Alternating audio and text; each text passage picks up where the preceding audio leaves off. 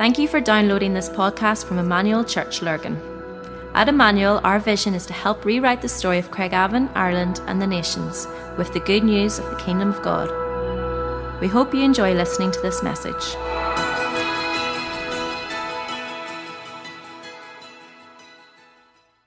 Teaching on the whole idea of the practices that we've seen visible in Jesus' life.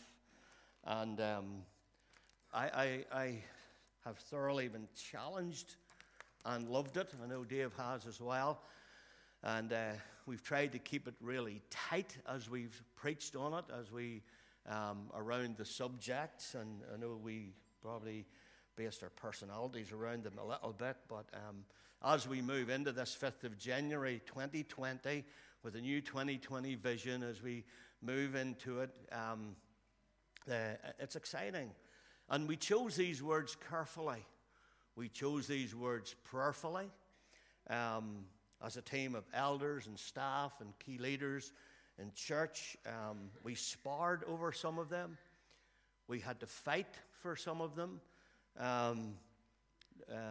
Not fisticuffs, but we had to fight for some of them. And we felt that these things were the most evident things in Jesus' life. So that's why we felt as disciples, then we want to do what Jesus does. We want to live that life, follow Jesus in all of life. And I'm always moved by the ways of Jesus. I love the words of Jesus. I love red letter Bibles, you know. I love that whole idea. Peter Linus and I have this argument sometimes. He says, is all the Bible not the words of Jesus? But I know what he means. But I just love the red letter Gospels. I love watching and listening and looking how Jesus responded to people, how he responded to need, how he responded to issues. When a woman was caught in adultery, what would he do? How would he handle that? When he went to a funeral, what would he do? How would he handle himself there? When they ran out of wine, what would he do in that situation? When they had no food, what would he do? When someone was lonely and broken, would he be moved with compassion? All of those things have always caught me. His mission, he spoke with thought-out precision and clarity. There never was a wrong word. His mission was a new kingdom that wasn't of this world. His tone was full of redemption. When he spoke, there was redemption in his words. His coming to this world was a planned atmosphere of heaven long before the world even was ever formed.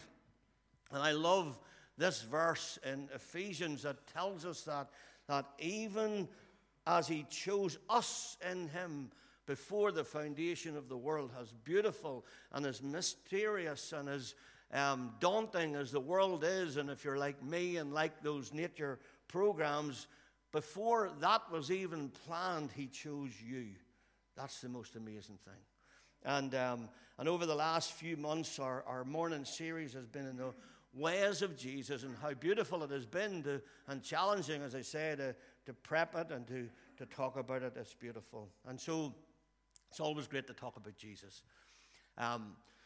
Robert Stuyvesant was the grandfather of Robert Louis Stuyvesant, and while he didn't invent the steam locomotive, he was very, very strategic in coming up with steam train travel back in the 1800s. He actually created this machine here. It was known as Stephenson's rocket. He was, as I say, he was the grandfather of the well-known writer Robert Louis Stevenson. And 100 years after his birth, he was from a little place called Newcastle upon Tyne. And 100 years after his birth, there was a huge procession of people with banners honoring their distinguished engineer. And in the procession, there was all kinds of people and farmers and all kinds of people. And on their banners, they had this here. This was what was on the banners.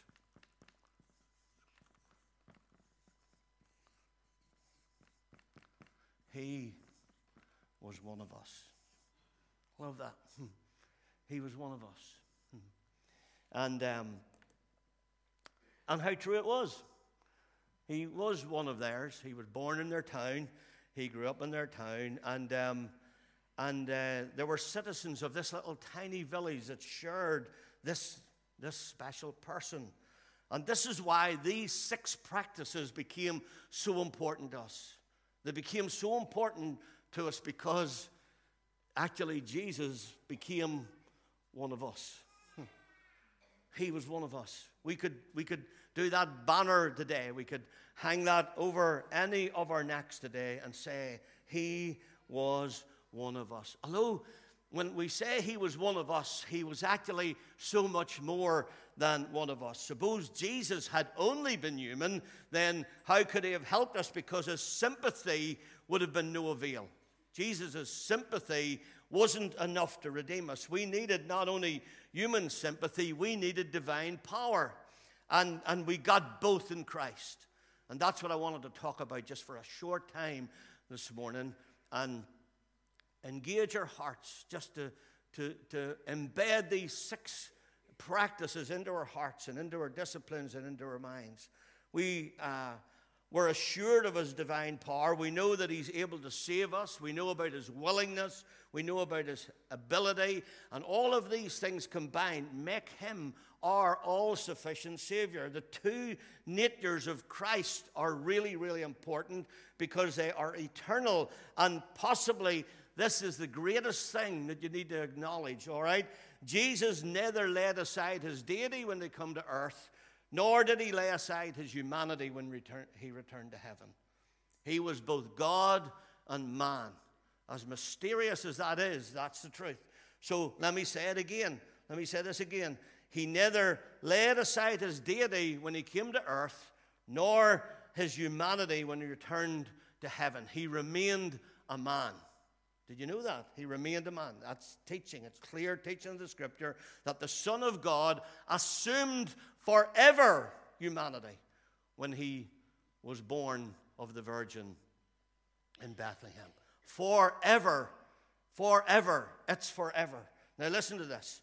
When Jesus ascended to heaven, humanity attained a throne in heaven forever. There is a man in the glory today. This is the most incredible thing. And so I was thinking about this week as we have taught the 6 practices, as we've taught all about these things, about the lifestyle of Jesus. There was something that happened that humanity, Jesus' humanity and his godliness and his deity clasped together permanently in an eternal embrace that can never be surrendered. It's the most beautiful thing. It's humanity and it's the deity of Jesus Christ, and we could all say hallelujah to that because there is a man in the glory. And one of his great finales when he was going back to heaven, he said, "Don't let your hearts be troubled. Trust in God. Trust also in me. There is more than enough room in my Father's home. If this were not so, would I have told you that I'm going to prepare a place for you? When everything is ready, I will come and get you so that you will always be with me where I am." That's the NLT version. How beautiful is that? And this morning, as we're going to conclude and summarize, I'd love to make, or let you look at some of the statements that he made about himself. This is who we get. This is who we get. There is a man in the glory. He is our Savior. He is our friend. He is our Lord. And he made some massive statements about himself. We have the 7 I am statements. You've maybe studied them if you're a studier of the Bible, the 7 I am statements of John. Let's take a quick look at them really quickly and challenge our hearts about who Jesus really was. The first one, Jesus said this: "I am the bread of life." He said, "Whoever comes to me shall not hunger, and whoever believes in me shall never thirst." And if you're spiritually hungry in here today, as we come to the end of 2019, if you're spiritually hungry, I want you to know that Jesus is the bread of life. He can fill every hunger in you. He can quench every thirst because he is the bread of life. He said this, he said, "I am the light of the world." If you're spiritually blind in this room today, if you're groping around in the dark looking for meaning in life and looking for enlightenment, then Jesus said, "I am the light of the world. These are pretty bold statements. He said this, he said, I am the door. I am the door. If anyone enters by me, he will be saved and go in and out and find pasture. If you're seeking the door to salvation and to heaven today, look no further. Jesus is the door. These 6 practices declare one who made himself visible as the door to eternal life. How good is that? He says this, he says, I am the good shepherd. The good shepherd lays down his life for the sheep. If you're wandering about and you're lost, then Jesus is your good shepherd today. It's good, isn't it? Not a thief, not a hireling. He is the good shepherd. Probably one of my favorites is the next one. Jesus said to her, I am the resurrection and the life. This is when Jesus arrives in his little favorite place called Bethany, and his friend Lazarus has died, and the sisters comes out, and he says to Mary, I am the resurrection and the life. Whoever believes in me, though he die, yet shall he live. And everyone who lives and believes in me shall never die. And then he asks her the question, do you believe this? I love this. If you're spiritually dead, dying, or fearing death, then Jesus is the resurrection and the life. I use this verse a lot at gravesides, and I always think when I read it that there's a message to 2 people. It says, look what it says. He said, I am the resurrection and the life. Whoever believes in me, though he die, yet shall he live. It's like a message to the grave. Even people who have died in Christ shall live. And then he says, there's a message to everyone who's standing around the open grave. Whoever lives in me will never die. What a passage of Scripture that is. And then he said this, he said, I am the way, the truth, and the life. No man comes to the Father except through me. If you're wondering what is the way, unsure of the truth, searching for the meaning of life, then you need to know that Jesus is the way. He's the truth and he's the life. And as we've taught these 6 practices, all we're doing is teaching you the ways of Jesus. Why? Because he is the way, he is the truth, and he is the life. And then the 7th one, again, one of my little favorites as well. Jesus said, I am the true vine, and my Father is the vine dresser. I am the vine, you are the branches. Whoever abides in me and I in him, it is that bears much fruit, for apart from me you can do nothing. If you're wandering about in life and 2019 has been a little bit fruitless, then you need to know that he is the vine. He is the source of life. You notice that I've told you this many, many times. A branch doesn't produce fruit. A branch just bears fruit. The produce comes out from the vine. And the fruit on the branch is the outward expression of the inward nature of the tree. So when you see an apple on an apple tree, you see an apple, you know it's an apple tree, because the apple is the outward expression. So my question to you as we close out 2019 over the next 2 weeks, my question is, what's the fruit on the branch? What sort of fruit has been on the branch as 2019 ebbs out into eternity forever? The value of the atonement only makes sense. This is the beauty of it. The value of the atonement only makes sense if Christ is both God and man, because the atonement must have value for God and it must have value for mankind. And this is why Jesus is so important. Like you see this running right through the Scripture. Like he was hungry. Jesus said he was hungry, but actually he fed 5,000 men only, not counting women and children, with 5 loaves and 2 fish. He was thirsty, but he turned water into wine. He was carried in a ship, fell asleep in a boat, yet he walked on water. He died, yet he raised the dead himself. He was set before Pilate, but now he sits with his Father on the throne.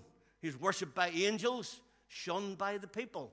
That's incredible. Some of these we can see in his human nature, some we see as divine nature, and some of these, all of these instances display to us that he's both God and man. It's amazing. And so I need to say this again, that the 2 natures of Christ are not only mysterious, but they're necessary. They are so necessary. If he'd been just a man, he would just have been another martyr. If he'd only been divine, then there would have been no connection to humanity, and anything he did would have been devoid of any redeeming quality. But this is the beautiful thing, because he not just was one of us, he is one of us. Isn't that beautiful? He is one of us. There is a redemptive quality in all of this. And so when Jesus died, the Bible tells us that the veil of the temple was rent from the top to the bottom. The veil in the temple, in the temple of that day, in the tabernacle, it was 30 foot high. In the temple, it was 60 foot high. 60 foot high by 30 foot wide, by the width of a man's hand. That all depends. If you have a hand like me, it's right and wide. But probably 4 to 5 inches wide. And that veil, 60 foot tall, was rent right from the top to the bottom. And what was happening? What was happening? People often say, well, it was allowing men to go into the presence of God. It was more than that. It was allowing God's presence to come out amongst mankind. And so this God of the Old Testament is being revealed through the Christ of the New Testament. And so when Jesus died, God came out amongst us. It's staggering. Sometimes I find it hard to put into words. And here's the beautiful thing. Jesus actually revealed God to us. He said, "He that has seen me has seen the Father." And so in his death, he's revealing God to us. I love the story of you look through the life of Princess Diana, or the Princess of Wales as she was known. She died on the 31st of August, 1997. Was one of those things that was one of those instances in your life, if you were alive at the time, that you remember exactly where you were when you heard the news. She was only 38 years of age, yet she was probably amongst the most royal of all the figures. She was probably one of the most important royals that the world had ever witnessed, called once the royal amongst royals. And she captured the world, not just by her beauty, but by her heart. She was an incredible lady. Consider the numbers. I Googled some of these. Her wedding on the 29th of July, 91, was watched by over 750 million people over the world. Magazines across the globe wrote about her. When she died, on the day of her funeral, did you hear this? 2 billion people stopped. 2 billion. People stopped to watch her funeral service. She was indeed a royal amongst royals. And what set her apart was from her royalty was how she did royalty. It was how she used it. It was how she became, somebody said she humanized royalty. I love that little line. She humanized it. Around 91, when AIDS was at its highest and probably one of the most misunderstood diseases of its time, fear and anxiety were soaring around the world. People took a gasp when Lady Diana, Princess Di, as we knew her, grasped the hand of an AIDS victim without a glove on.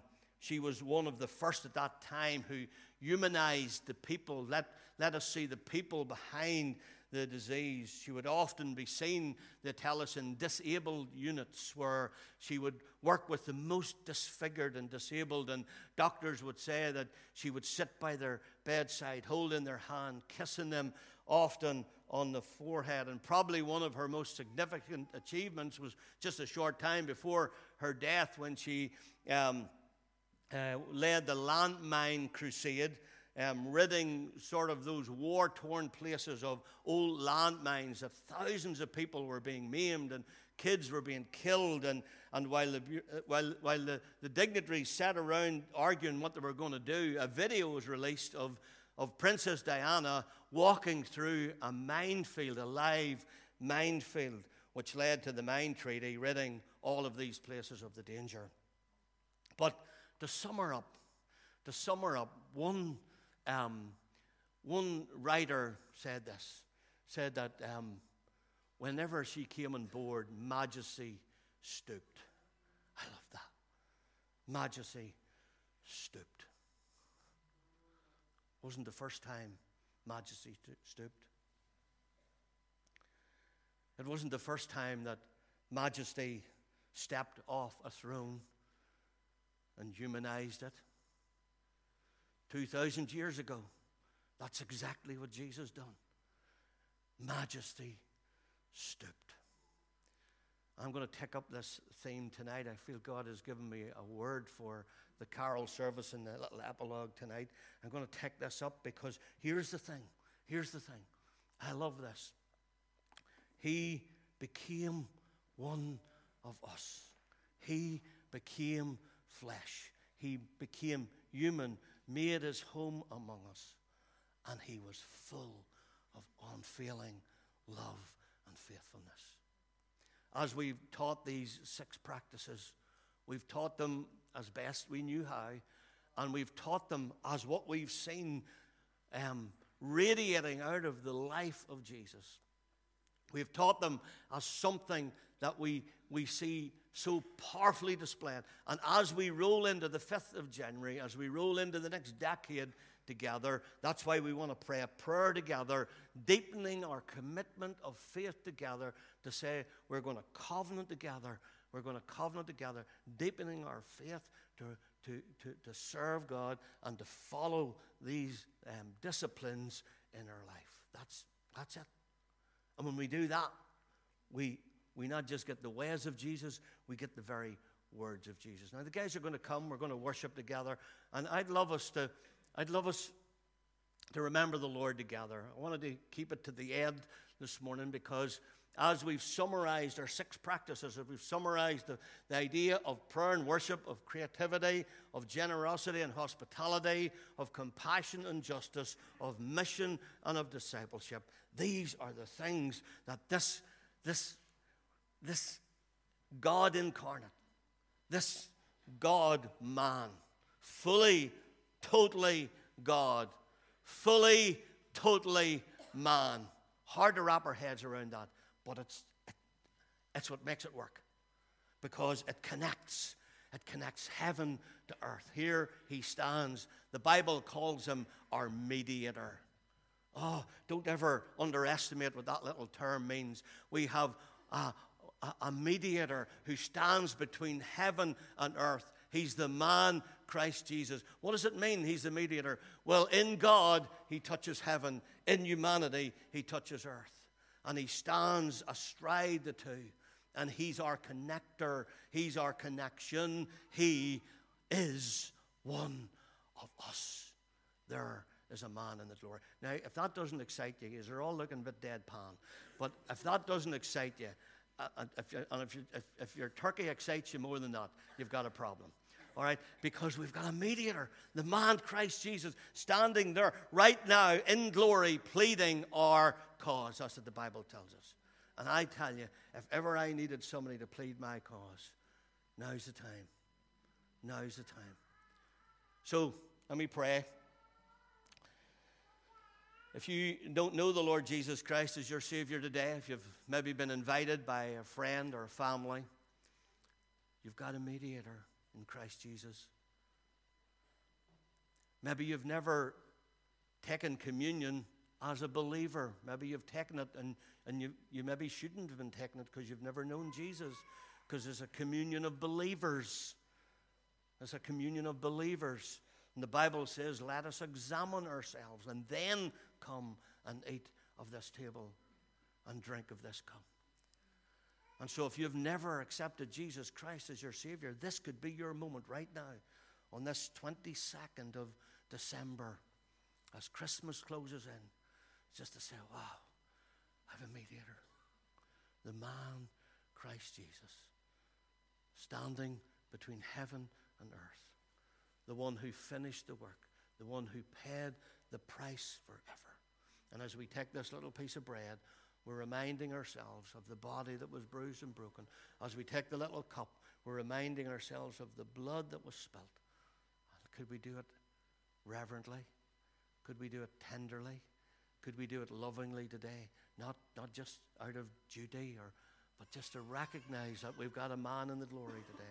So Lord, I pray that you'd bless this communion time. Bless as we come around the table together, as we come with friends and family, as we come at this time of the year, as we recognize all that you've done, as we challenge our hearts with these practices, as we look forward even to communing together on the 5th of January, praying a fresh prayer of dedication to say, we want to go deeper, God. We want to go deeper. We want to go into a deeper commitment in our lives with you and together as a church. In Jesus' name, amen. 2 tables at the back, 2 tables at the front. Let's do this as we... We hope you enjoyed listening to this podcast. For more information about our church and all that we do, please visit our website at emmanuel-church.co.uk.